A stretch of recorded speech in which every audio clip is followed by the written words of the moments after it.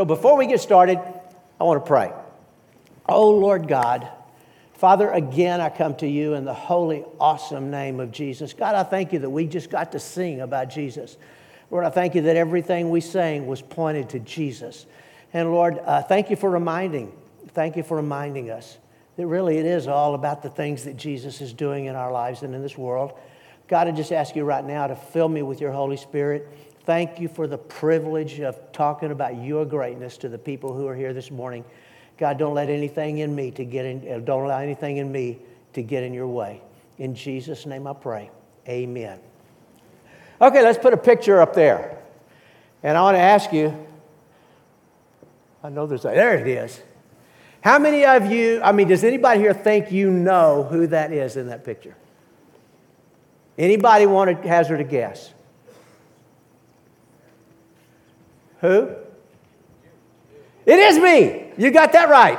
So guess who that gorgeous lady is?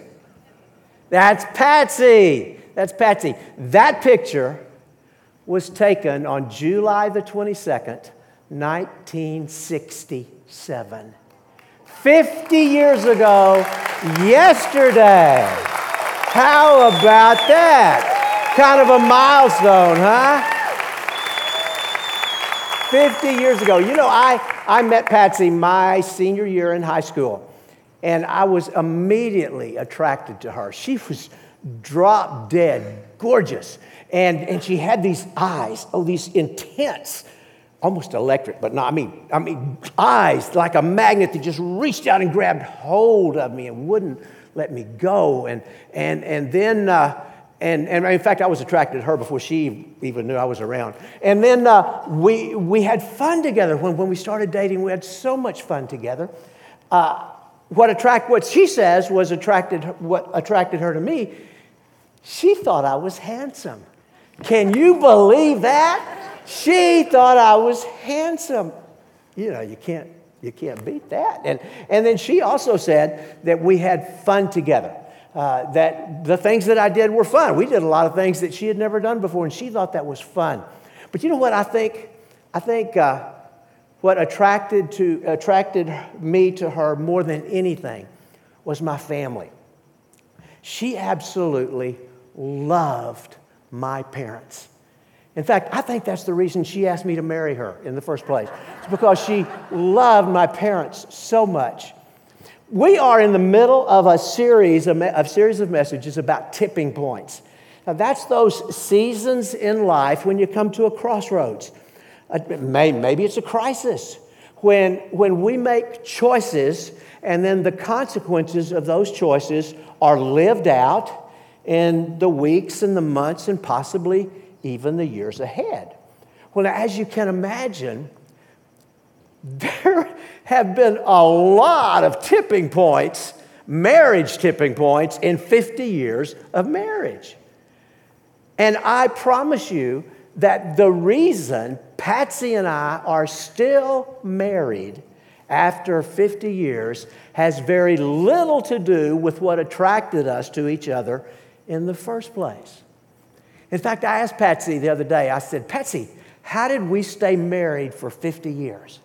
And without even blinking, she said, because giving up, getting a divorce was never an option. And you know, I agreed with her.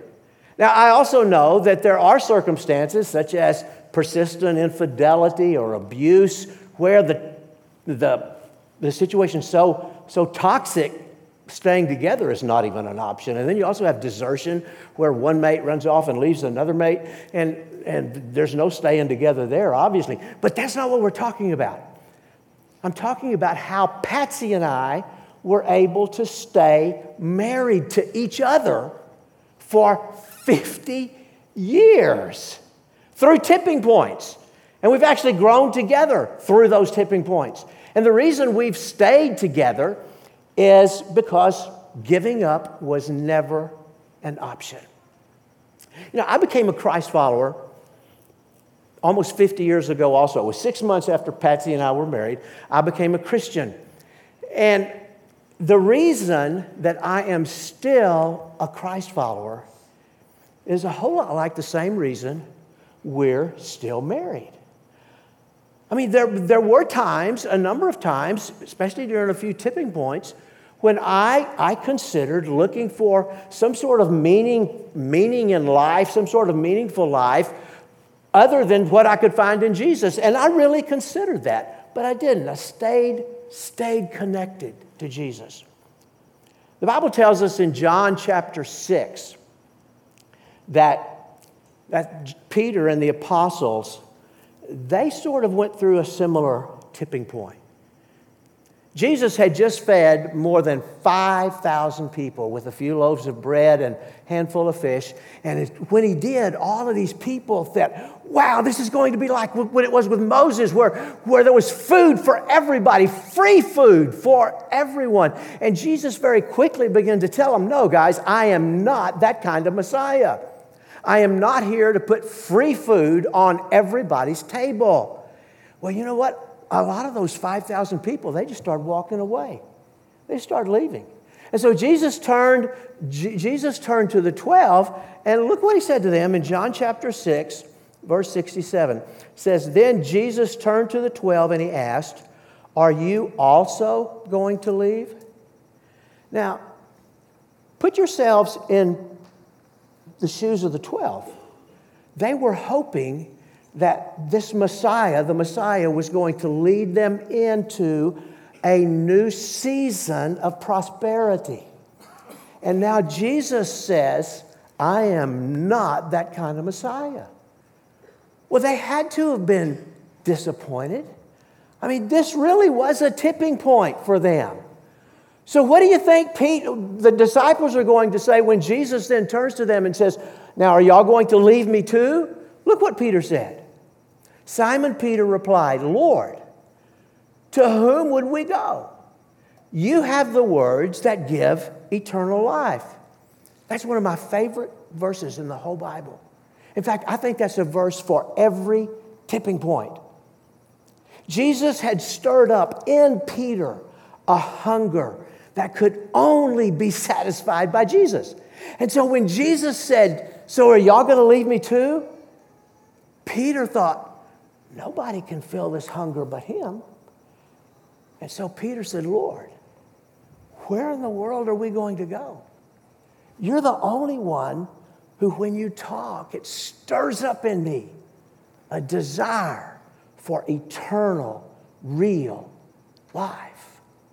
And you know what? The reason I am still a Christ follower is similar to the reason that Peter continued to follow Jesus.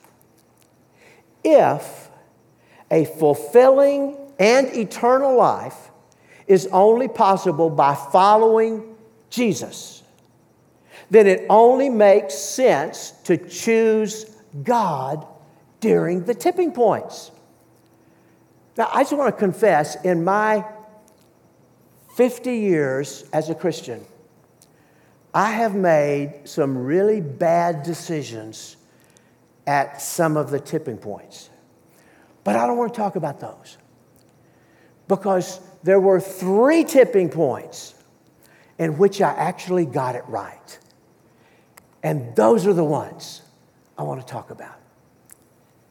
Tipping point number 1 occurred when I thought that God had totally abandoned me. I was pastoring a little bitty church in Roswell, New Mexico. And by the way, the tipping point has nothing to do with aliens from outer space. Okay? Just strike that away, okay? What it does have to do with was the way we were living. We had no money. We were living in a borrowed house, y'all. Our one car, was pretty much held together with epoxy. Our Kevin, our son, and Patsy had some health issues just pretty much continually. We never could seem to get a handle on. And on top of all of this, the church wasn't growing. Now, there were new people coming all the time, but I ran off as many people as there were the new people who were coming. And so that was what our life looked like. But you know, even all of that was really not the focus of the tipping point for me. The focus of the tipping point for me had to do with unanswered prayer. there were some very important things that I was praying for that God just seemed to be ignoring. Now, I had seen God do incredible miracles in answer to prayer. I mean, God had healed me pretty much overnight for what preliminary diagnosis was cancer. And he did that in a direct answer to prayer. God gave us a miracle baby in answer to prayer. But there were other prayers, some really important prayers that God seemed to be just ignoring. And I couldn't understand why he was ignoring them. And then the more I thought about it, finally my faith just crashed. And I didn't know what I believed anymore. Well, I resigned my position there at that little church in Roswell and picked up my little family, and we moved to Austin, which is where I grew up, and I went to work for the telephone company. But now what? What am I going to do with God? I mean, true, my life, my relationship with God was very disappointing. Okay, so does that mean that I need to try to find real meaning to my life in something other than God? Or do I keep pursuing my relationship with God? You see, at tipping point number 1, I had a choice to make. Do I let my disappointment, specifically in this case, disappointment with God, do I let my disappointment lead to faithlessness, or do I keep pursuing God? Now, in my heart, I knew that if God really was God, and if Jesus really was the Son of God, Lord of all creation, then I was not going to find fulfillment, meaningful, and eternal life anywhere else. So for pretty much the same reason that Peter and the 12 chose Jesus 2,000 years ago, I chose God. Now you say, okay, wait, Terry, what does that mean you chose God? That means that instead of spending more effort trying to find real life, chasing after other things, I spent more effort chasing after God. I spent more time in my Bible rather than less.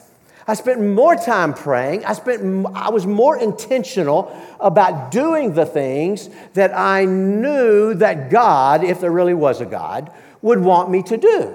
And you know what I discovered? I discovered that the more I chased after God, the more convinced I became that God really is God and that Jesus Christ is Lord of all creation. And so when that certainty began to dawn on me, the rational part of my brain, you know, that left side of my brain, it told the right side of my brain, okay, now this is settled, so let's move on. Hebrews chapter 11, verse 1 says, now faith is being sure of what we hope for and certain of what we do not see. You see, we can know with certainty that God really is God. And for me, that certainty began to grow when, rather than allowing my disappointment to become faithlessness, I chose God. Now, I look back, that's been more than 40 years ago. I look back and I am so grateful, not only that I chose God, but I'm grateful for the certainty that God gave me, that God began to give me by choosing Him. Because you see, since that time, doubts don't just suddenly go away. They keep coming back over and over, but I've settled it. And so now when the doubts come back, the left side of my brain reminds the rest of me, Terry, this is already settled. You remember? And so I'm able to move on. So I was so glad for that certainty, still am. But you know, as I look back, there was still something missing. In John chapter 17, verse 3, Jesus, in this incredible prayer to the Father, Jesus said, "This is eternal life, that they may know you, the only true God, and Jesus Christ, whom you have sent." Eternal life is to know God. Now, I knew that God is God, but I didn't know God. And there's a difference. There's a big difference. On July the 23rd, 50 years ago, I knew that Patsy was my wife. But I didn't really know Patsy. I didn't know what she feels or how she thinks. I didn't know what her dreams were. I didn't know what made her mad or what made her glad. In fact, you could pretty much say, I didn't really know her heart. Well, now today, after 50 years of tipping points together, I know Patsy. Now, please, I don't understand her. Okay, so don't confuse knowing her with understanding her. Okay, and I may never understand her, but I'm trying. I keep trying, but I can honestly say I know her. I know her heart. Now, folks, if that's true in a marriage relationship, how much more is it true in our relationship with God? I mean, think about that. We're talking about God. If it's taken me 50 years to know Patsy, I want to know God. But that's what he said. God says, I want you to know me. God wants us to know him. In 2 Peter chapter 1, verse 3, look at this. And I want you to catch something that's really important. It says, by his divine power, God has given us everything we need for living a godly life. We have received all of this by coming to know him. Now, catch this, folks. Wherever you are in your Christian life right now, if you're a Christ follower, if you're not a Christ follower, then listen very carefully because we're just getting started. The best of all of the good things that God wants to put into our lives come as a result of knowing him. You catch that? That's what this says. The best of all of the good things that God wants to put into our lives come as a result of knowing him. Now, how does that happen? I mean, how do you go from knowing with certainty that God really is God to actually knowing God? In Philippians chapter 3, verse 10, Paul had been a Christ follower for 17 years. And he writes this letter to the church at Philippi, and look what he says. He says, I want to know Christ. Okay, 17 years into his relationship with Jesus, he still doesn't know Jesus. He says, I want to know Christ and the power of his resurrection. Now, this next part of this verse, I do not like at all. And the fellowship of sharing in his suffering. Okay, I've never liked that part of that verse. I mean, who on earth wants to suffer? Well, it says we get to do it with Jesus. So what?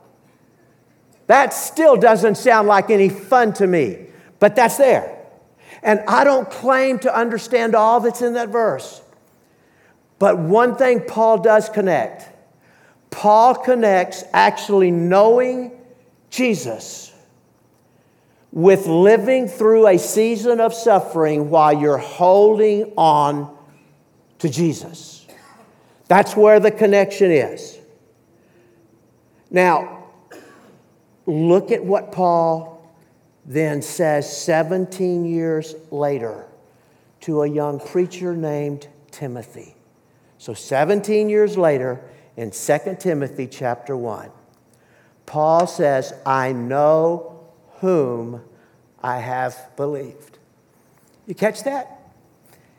It's not I know what I believe. He says, I know whom I have believed. 17 years before, Paul said, I want to know Jesus. And now 17 years, after 17 years, he says, I know Jesus. And look, he says, because I know him, I know whom I have believed. He goes on and he says, and because I know him, I'm convinced that he is able to guard what I've entrusted to him. Now, what happened during those 17 years that enabled Paul to go from knowing for certain that Jesus is Lord to actually knowing Jesus? In 2 Corinthians chapter 11, starting in verse 23, I want you to look at this list. Chapter 11, verse 23. It says, I was put in prison, whipped, faced death again and again, beaten with rods, stoned, shipwrecked, gone without food, shivered in the cold, without enough clothing to keep me warm. Folks, that's a lot of suffering. And in that passage, Paul said, I did all of those things while I was holding on to my relationship with Jesus. And then he writes to Timothy, he says, now I know Jesus. Now, Paul is not connecting suffering with knowing God. What he's connecting is holding on to a relationship with God through seasons of suffering. Then he says, that's when we start to know God.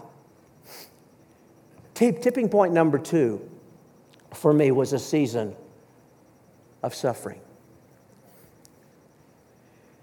And tipping point number 2 occurred about 20 years ago when Satan torpedoed my family. And Patsy and I descended into a level of grief that I didn't even know was possible. Folks, I was so low, I couldn't even pray. And that's pretty low.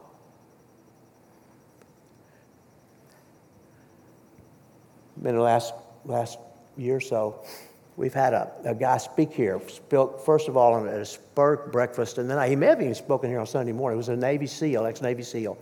And he made a statement that was so profound that I wrote it in a lot of different places in my Bible. He said, everyone needs a high place for hard times. Now, folks, that's a cool statement. That's worth writing in your Bible. And then he went on to say that for him, his high place for hard times was his family. Well, 30 years ago, if anyone had asked me, Terry, where is your high place for hard times? I would have said, my family.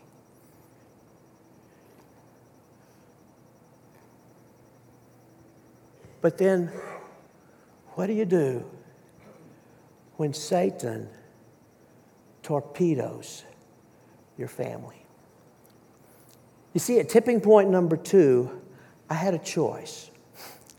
My choice was to live in fear and grief and hopelessness because my family was no longer my high place for hard times. Or I could choose God. Now, I wanted to choose God. I really did. But how do you choose God if you can't even pray? I mean, I couldn't even verbalize, God, I choose you. I couldn't pray. But it was at this time in my life that I began to pray the Psalms back to God. Now you say, that's cheating. That's not really you praying. That's cheating. I don't care what you call it. I could pray the Psalms back to God as if they were coming from me. And I would begin every day, every morning in my time with God, praying the Psalms back to God. All of the Psalms. Now, I mean, not all in one morning. There's 150 Psalms. But praying the Psalms back to God. And over the next few weeks and months, I began to encounter God in the Psalms at a level that I had never encountered God before.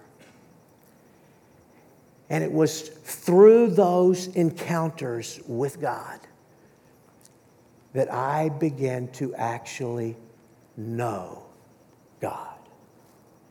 You see, folks, by choosing God in the midst of fear and grief and hopelessness, we really can know God. And I can look back now into the Terry 40 years ago when I was absolutely certain that God is God. And I look at the Terry now who knows God. And on the one hand, I would never want to experience that level of suffering again. I wouldn't want to go back to that Terry either. Because knowing God is on a whole nother level than anything I had experienced back then.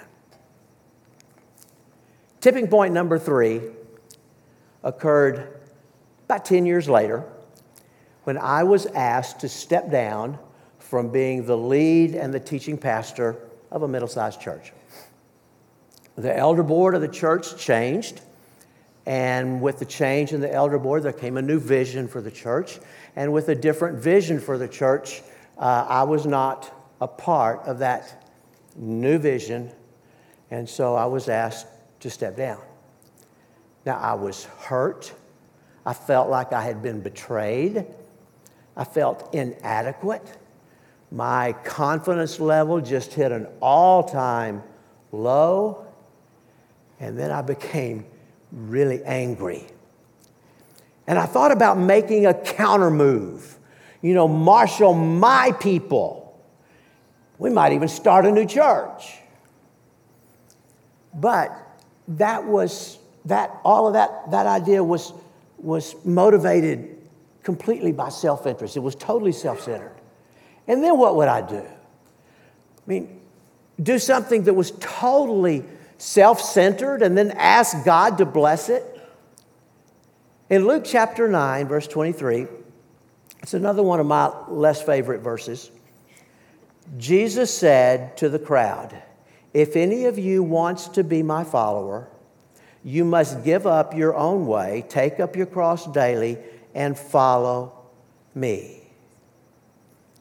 Now, if I did not want to apply that verse to this situation, because that verse very clearly says that if I'm going to really be serious about following Jesus, then my life is supposed to be about God and not about me. Now, the question was I willing for my life to be about God rather than about me? And so I prayed. In fact, that was my tipping point. That was a choice I had to make. Okay? Was I going to hold on to this self-centered anger and bitterness, or was I going to choose God?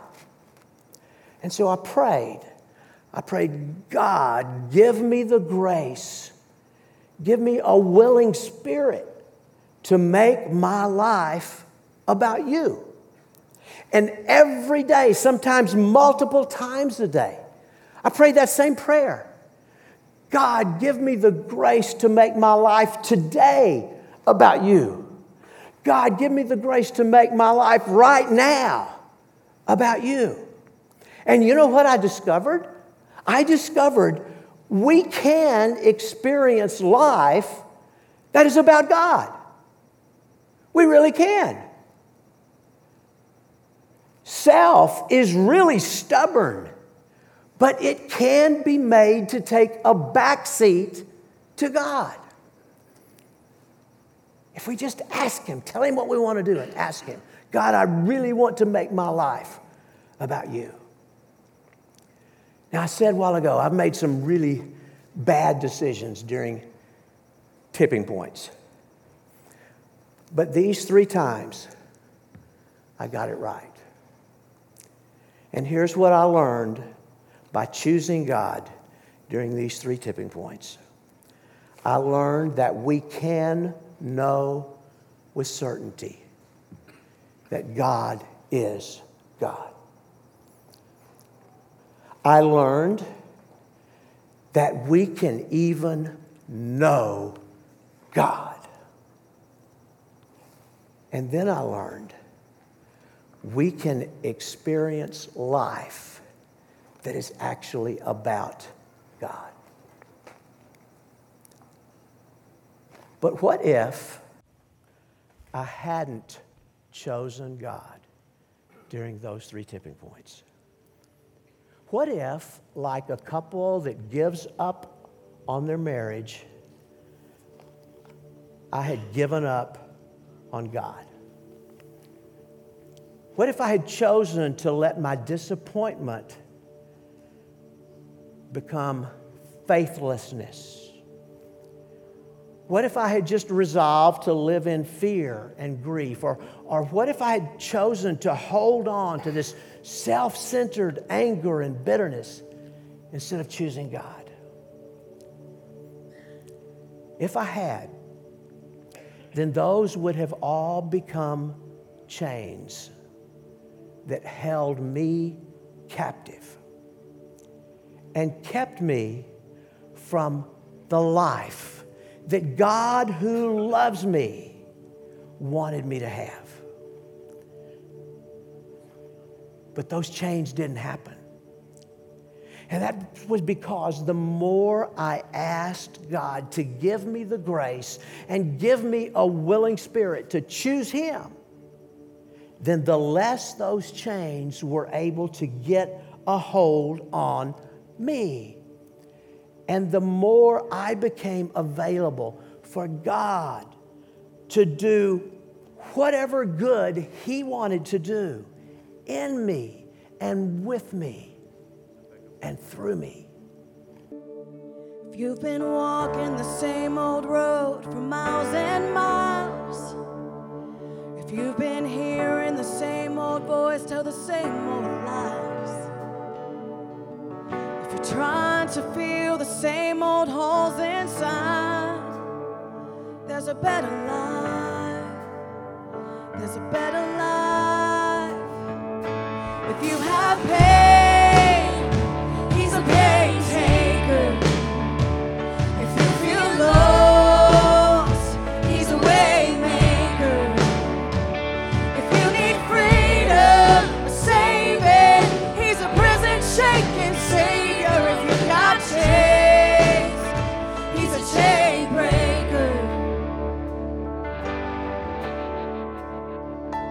We've all searched for the light of day in the dead of night. We've all found ourselves worn out from the same old fight. We've all run to things we know just ain't right. And there's a better life. There's a better life. If you got pain, He's a pain taker. If you feel lost, He's a way maker. If you need freedom or saving, He's a prison shaking savior. If you got chains, He's a chain breaker.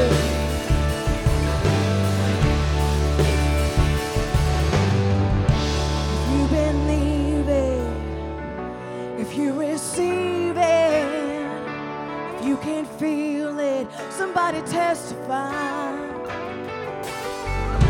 If you believe it, if you receive it, if you can feel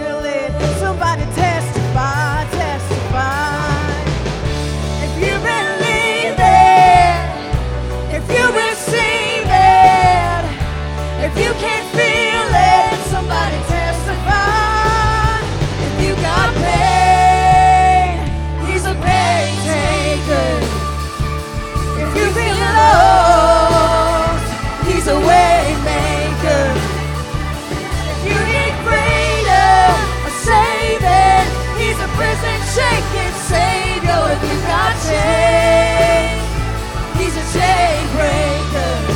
Oh, if you need freedom or saving, he's a prison shaking savior. If you got chains, he's a chain breaker.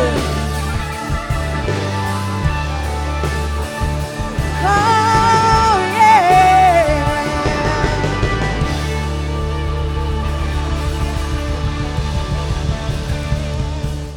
If you've got chains, it's because at some tipping point, you made the wrong choice. Now, if that's the case, you want to get it right? Just choose God.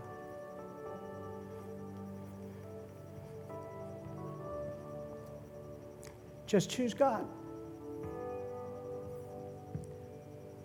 Choose Him right now.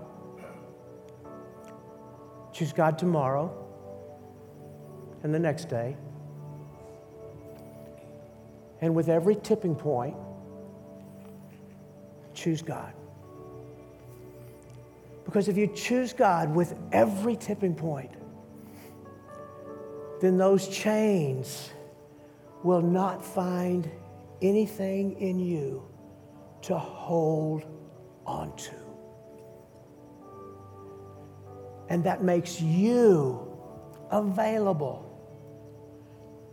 If you choose God, that makes you available for the God who loves you to put into your life all of the good things that He wants to give you and to do in and through you all of the good things He wants to do. Will you bow your heads, please?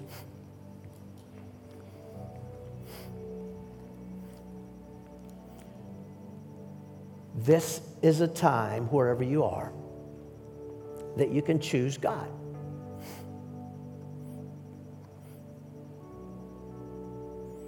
Now, if you've never entered into a relationship with God through Jesus Christ, this can be the beginning of that relationship. You can choose God right now. It's not hard. It just means just to say a prayer under your breath, mean it in your heart, and say something like, Lord Jesus, forgive my sin and come into my life and be my boss. Be my Lord. That's it. Just real simple. Lord Jesus, come into my life and be my Lord. And you know what? He promised if you asked Him, He would do that. He said in His word, He said, I stand at the door and knock. If any man hears my voice and opens the door, I will come in. He wouldn't lie to you about that. Just choose God. Ask Jesus Christ right now to come into your life and be your Lord. Now, if you just prayed that prayer, then I'm going to ask you, open your eyes and take that Connect card that you have. Put your name, your contact information, phone number, and email address on there. And then check the spot, a little box down there that said you committed your life to Christ this week. Or if you're still looking for that and you want to know more about how to become a Christ follower, check that box. And that's fine. We want to be available to help you in your spiritual journey, whatever those next steps are. So fill out that Connect card. And before you leave here today, if you will, just give it to one of our ushers, or even better than that, take it somebody at the blue tent out front and hand it to them. And just let them know that today you became a Christ follower.